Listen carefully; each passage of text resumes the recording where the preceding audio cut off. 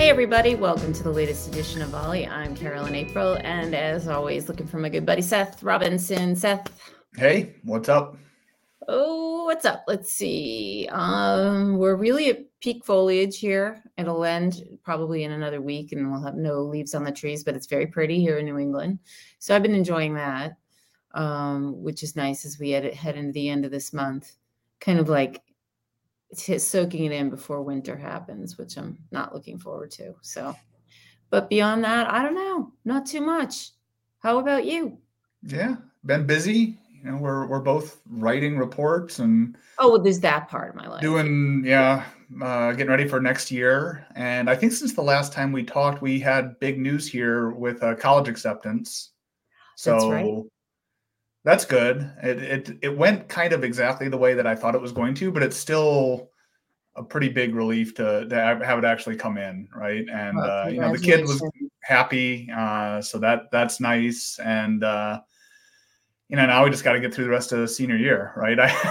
There was a part of me that was like, Good for shut you. it See? down. Like Yeah, we're fine. Just do whatever you want over the next few months, and then we'll get you out of yeah. here. As long as he doesn't flunk out, if he just like treads water and gets through the rest of the year, they'll still take him in Yeah, college. Yeah, it'll be fine. But that's great news. Good, good, good. So your last one out the door. last one. Then I'll be in your situation. Yeah, So yeah. no kids to Well, be nope. running around the Well, place. mine come home. My youngest especially. She doesn't go to college too far away, so she visits a lot, but she's still kind of out of the nest. So Yeah, um, yeah. anyway, so I'm excited about today's volley. Yeah, me too. You mentioned it was fall, which can only mean Yes. one thing. It's time for our annual Volleydays episode. We do this every year, and we have our very favorite guest, Randy Gross, who is the Chief Information Security Officer at CompTIA. Randy, it's lovely to see you again. It's lovely to be here again. I'm wearing black though. It's fall, sad. I mean, I actually have had the best weather of my life for the last 2 months, so I can't really complain. But yeah, no, glad to be here with you guys, and I'm glad that no one has to ask you anymore about where college is going to be without having an answer. I hate that question as much as anything in the world. So now you can just say it's here. Don't ask me again. Yeah, we've got an answer. Looks like we're choosing the more expensive option. The kid is, but Needs to go that way. it's fine. I mean, hey, I'll pay whatever it takes to do this. I'll pay you to leave. Okay. But yeah, for anyone that isn't familiar with this episode, we've got holidays coming up here in the U.S. and so we like to take a look at the technology landscape and talk about one thing that we find a little frightening, one thing that we're thankful for, and one thing on our wish list. And I believe to kick things off, Randy, we're going to start with you with the frightening thing. That's right. I wore black just intentionally today for the somber mood I can take. I think there's two kinds of fear. There's the uncertainty is attached to both, but there's the Scooby-Doo kind of fear, and then there's maybe the horror movie kind of fear. Scooby-Doo is you always know there will be a catharsis that is old Farmer Johnson or whatever, and then there's the other ones where you walk out of the movies and you feel dirty for a couple of days. So I think I want to talk about the latter, unfortunately, because as we've seen probably in the last year, maybe the last couple of years, the ebb and flow, particularly for me, for zero-day exploits in consumer platforms, specifically on the mobile side of things, is starting to point toward where that mobile ecosystem that has largely remained unscathed in a lot of cases is going to start having some significant impacts. And I'm not trying to see the future, but just looking at the trend, it's hard to believe that something substantial won't come out of that. It doesn't matter which OS you're talking about. I think in general, the complexity of those applications, those operating systems, the interplay with all the databases around the world they have to talk to, and all the API, on and on and on. Those are the topics that I think are that are really gonna bug us because we don't have the greatest solutions for them just yet. That's interesting because I am shocked, frankly, that mobile devices, phones in particular, have not caused a cataclysmic nightmare in terms of cybersecurity to this point. And maybe I'm ignorant and they have, and they've just been kept well covered. But it's interesting to hear you say that, because it seems to me like that is the Wild West of uncontrolled stuff going on. And you are unfortunately confirming my suspicions that would be an area that we really are worried about. I feel like cybersecurity in general has just really like become so much more publicized these days, and yet we don't really kind of narrow it down to how specific the little devices in our hands could potentially rock the cybersecurity space that we all live in and try to live safely in. Absolutely. Yeah, I'm guessing, Randy, that like you're seeing a lot of activity start to pick up because the cyber criminals are starting to view this as a platform that they can finally really make some ground in, where they've been probably picking a lot of low-hanging fruit in other platforms for a while. Like a lot of the things that they have done historically continue to work because companies aren't putting up their defenses, or individuals might not be putting up their defenses. But as that starts to get built up, then this is becoming a platform that's of more interest to them. And I think the danger here, if that's the case, is that lag that we've had while cyber criminals have been, still picking the low-hanging fruit from other avenues, has probably lulled a lot of people into a false sense of security, right? And thinking that like, oh, well, I've had my phone or my device or whatever for a long time now, and I've been doing these practices and everything has been fine. But now we've kind of built up this layer of bad practices, and it's made the landscape that much more ripe for hackers or whoever to kind of jump in and exploit. 100%. And really, it's how security in general works. You go to go to where the water is the lowest. It just flows downhill. So where's the easiest place to get in?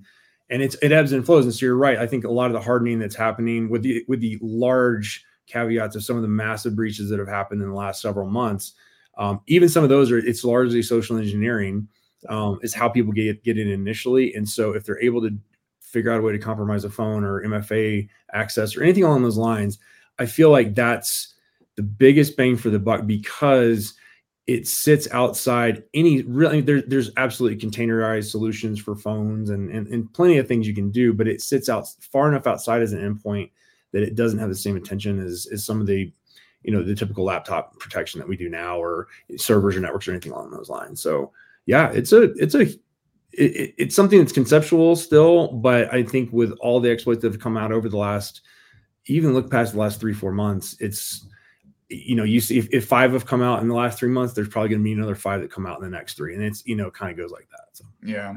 Is it changing the way that you're thinking about the upcoming year and whatever policies, you might put in place for people using mobile devices? Yeah, it is actually. We've gotten some guidance from a number of different areas, at really, really smart folks in strategic levels that have said like, there's ways that you can continue to mitigate this, and it's iterative. A lot of the cases, like there's plenty of solutions where you can, that I think in higher regulation environments that are handled completely separately. But for the majority of customers, majority of users, we don't have to operate in that regime. But I think, yes, there's additional layers of defense that can be added, and we're going to have to continue doing that. So yeah, we've changed that probably over the last 9 months or so. Mm-hmm. Always a moving target. You never get to rest, it seems. Yeah. It's actually been encouraging over the last year as well. And you know what? I can't talk about encouraging. I'm supposed to talk about evil things. I'm not falling for your tricks here. Okay. Yeah. Well, I think that definitely is something to give us pause. I don't think that we're going to get to next June and anyone's going to say, well, I would have gotten away with it if it weren't for you meddling kids. We've got some serious issues that are coming down the pipe here. But as you say, it's time for us to move on to slightly happier things. So I think with that, Carolyn, we're turning it over to you for something to be thankful for. Something to be thankful for. All right. Given world events, I struggled a little bit with this because there are, on the human level and geopolitical level right now, there's not a lot to be cheerful about as we look at what's going on in the world stage. But I tried to set that aside. I just thought I'd give it a little note here and think about something going on with technology that I think we have to be thankful for.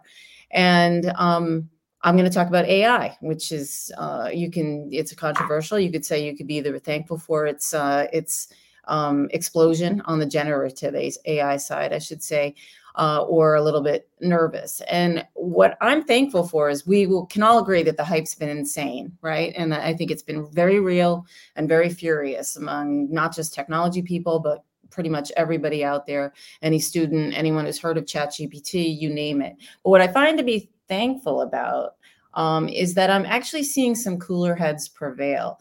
I'm seeing some deliberation around generative AI and its use in the workplace, and its use in academia, and its use in government. I'm seeing, among the type of companies that we deal with at CompTIA, some serious deliberation around how they use it, using it internally as opposed to exposing it to their customers immediately. I recently did an event, our event in London, and I had a fireside chat with a professor at King's College in London, who also is one of the directors at a think tank in the UK that is devoted exclusively to how to develop and use generative AI responsibly. That's their word for it. And they work with companies and academics and researchers and try to all sort of like put their heads together about how to do this well, because their conclusion is that this wave is here, it's going to happen. There is no way that we can kind of ignore it. And I think that's another thing to be thankful for, is that we don't have too many people who just stick their head in the sand, because that's going to be a mistake.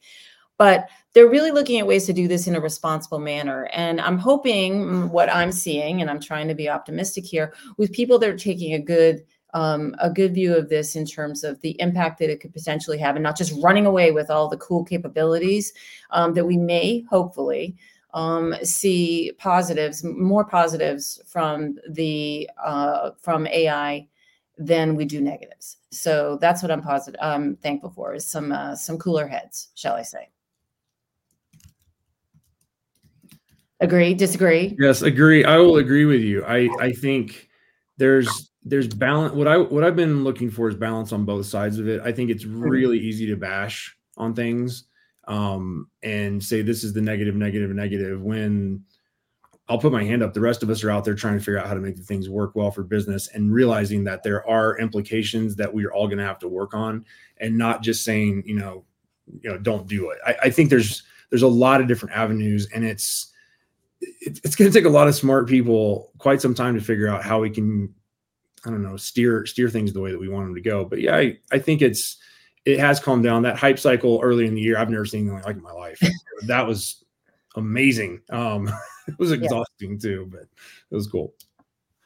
Yeah, I think we're going to be talking more about how the hype cycle cools down as we get into some of our predictions for next year. Yeah. And I think part of that cooling, comes from taking it out of some of the examples that we see, some of the generative AI tools that are out there that have kind of made the news, and starting to work it more and more into products people are using. So we talked about this in cybersecurity, that AI is probably not going to be by itself a new tool in the toolbox.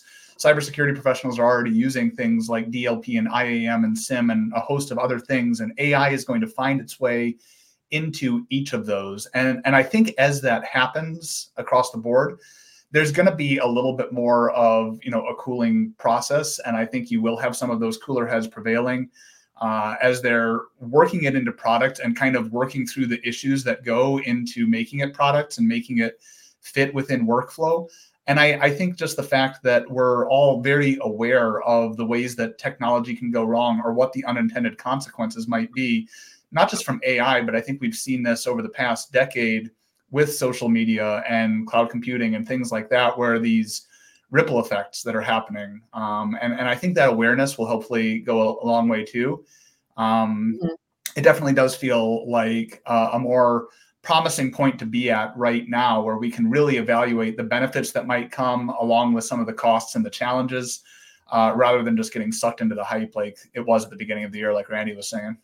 Yeah, you mentioned social media, and I think one of the things I am encouraged about is that we've learned some lessons from the unintended consequences of social media. We haven't been able to reverse them necessarily, but this time around with with AI and its its hype cycle and its newness and its in terms of the generative large language iteration of it, I think as a society even are realizing, don't go completely gangbusters and crazy like we did with social media, because there are these unintended consequences.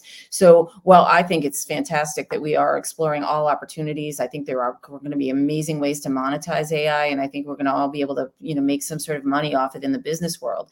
I think it will help in other areas as well. But the fact that there's a little bit of a break being tapped, so that we don't end up down the road of doing this like reverse engineering of what a bad job we did of predicting some of the negative consequences that we might have seen with something like social media, which we've talked about, Seth, on Volley before, or even cloud computing out of the gate. It was like run real fast and then everybody kind of take 3 steps back when they realized they ran too fast in the first place. So hopefully it all works out in that we can move forward and progress and succeed with AI, but also do it in a kind of a hopefully rational manner. Yeah.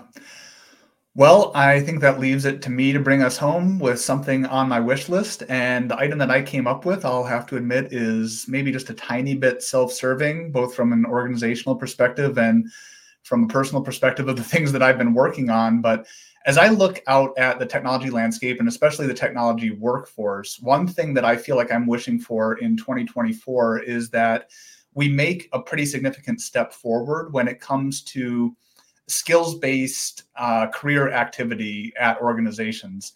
We've already talked a lot about skills-based hiring and how that is kind of opening more doors for people that don't just have to follow a traditional 4-year degree or whatever that might be.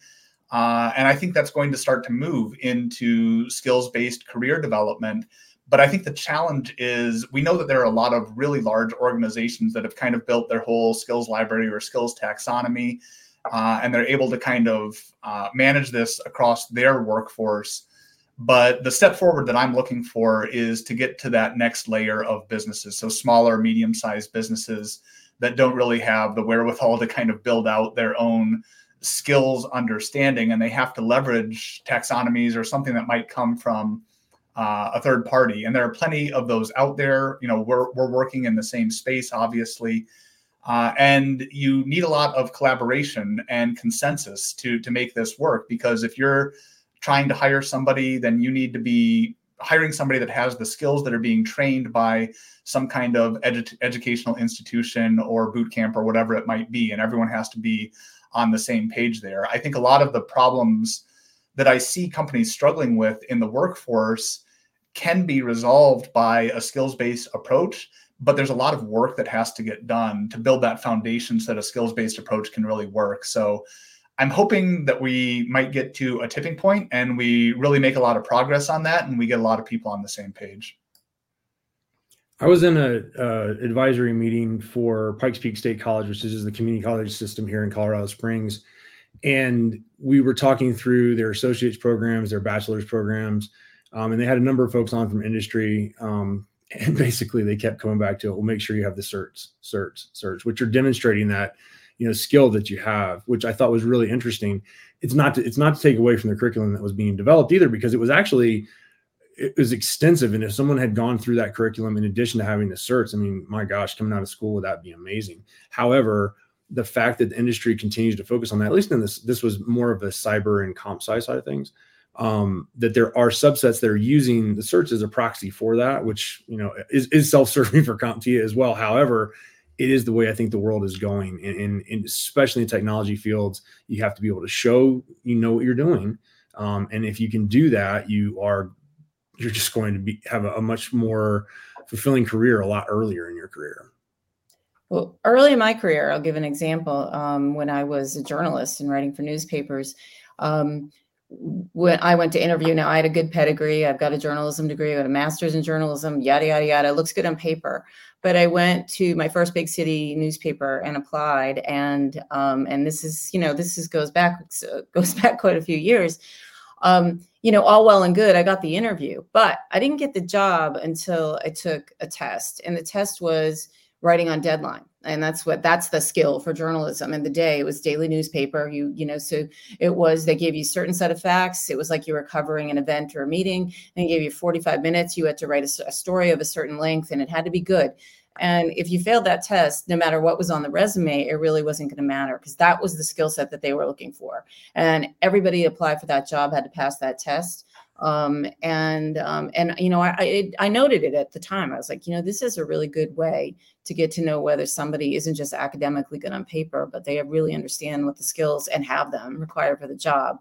And that's writing. And I can only imagine at the level of some of the technology jobs we're talking about here, it's even more important.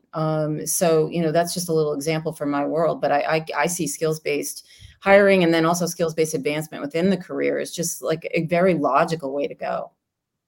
And I think that story, Carolyn, kind of highlights some of the challenges that are present with trying to move to this skills-based approach. Is if you can't just take, or if you're not going to just take a 4-year degree as proof of competency, but you want to dig in a little bit more, what exactly does that look like? What does that look like for the interview process? And then once you bring somebody in, how are they evaluated? And do you have training set up for them to jump into to fill in whatever gaps there might be in some of their skills? And that training could obviously be extended to people that are already within the organization for upskilling or reskilling or whatever it might be. So there's a lot of work to do here, but I think one of the things that excites me the most is the number of possibilities that it would open up to really move to a skills-based approach. We talk a lot about companies maybe dropping that 4-year requirement. And I think when we talk about it here on the podcast or in our research, we try to highlight that they're not saying we don't ever want to see that. They're saying that's not the only thing that we want to see. And I think that a skills-based approach really opens up possibilities for a 4-year degree to work, or a boot camp to work, or certifications to work, or any combination of these things to work. And then there's a whole ecosystem of things that can be added on for portability of skills. Like Randy, you and I were working a little bit about a year ago with groups that were looking at building digital wallets so that individuals could kind of carry their credentials with them wherever they go. And I think there's a lot of really interesting possibilities there. One of the things that you and I pointed out at that time was to get to that point where that technology is worthwhile, we still need consensus that these certifications or credentials or whatever they are actually do validate the skills. Because right now, we run into a lot of places where we don't have that consensus. They're looking for the skills, and we say, we might have these certifications that validate the skills, and there's just kind of an awareness gap there. So there's a lot of work to be done here, but I think there's so much potential. Yeah, agreed. There's flavors on all of this, and I think again in Colorado, there's a very strong military presence here. So the majority of our business revenue, or I guess employment, is through a lot of the defense contractors as well as the military. They have very clear, well, clear is the wrong word. They have a clear taxonomy of what they want out of those jobs. And then if you actually dig into it, which Seth and I've also done, it's complicated. Mm-hmm. And so like the notion that you have a monolith that is an organization like the Department of Defense, which it really isn't a monolith, but they've got these things defined out, but they've defined what works for them. And they are absolutely skills-based. Can you do X, Y, Z? Can you do this?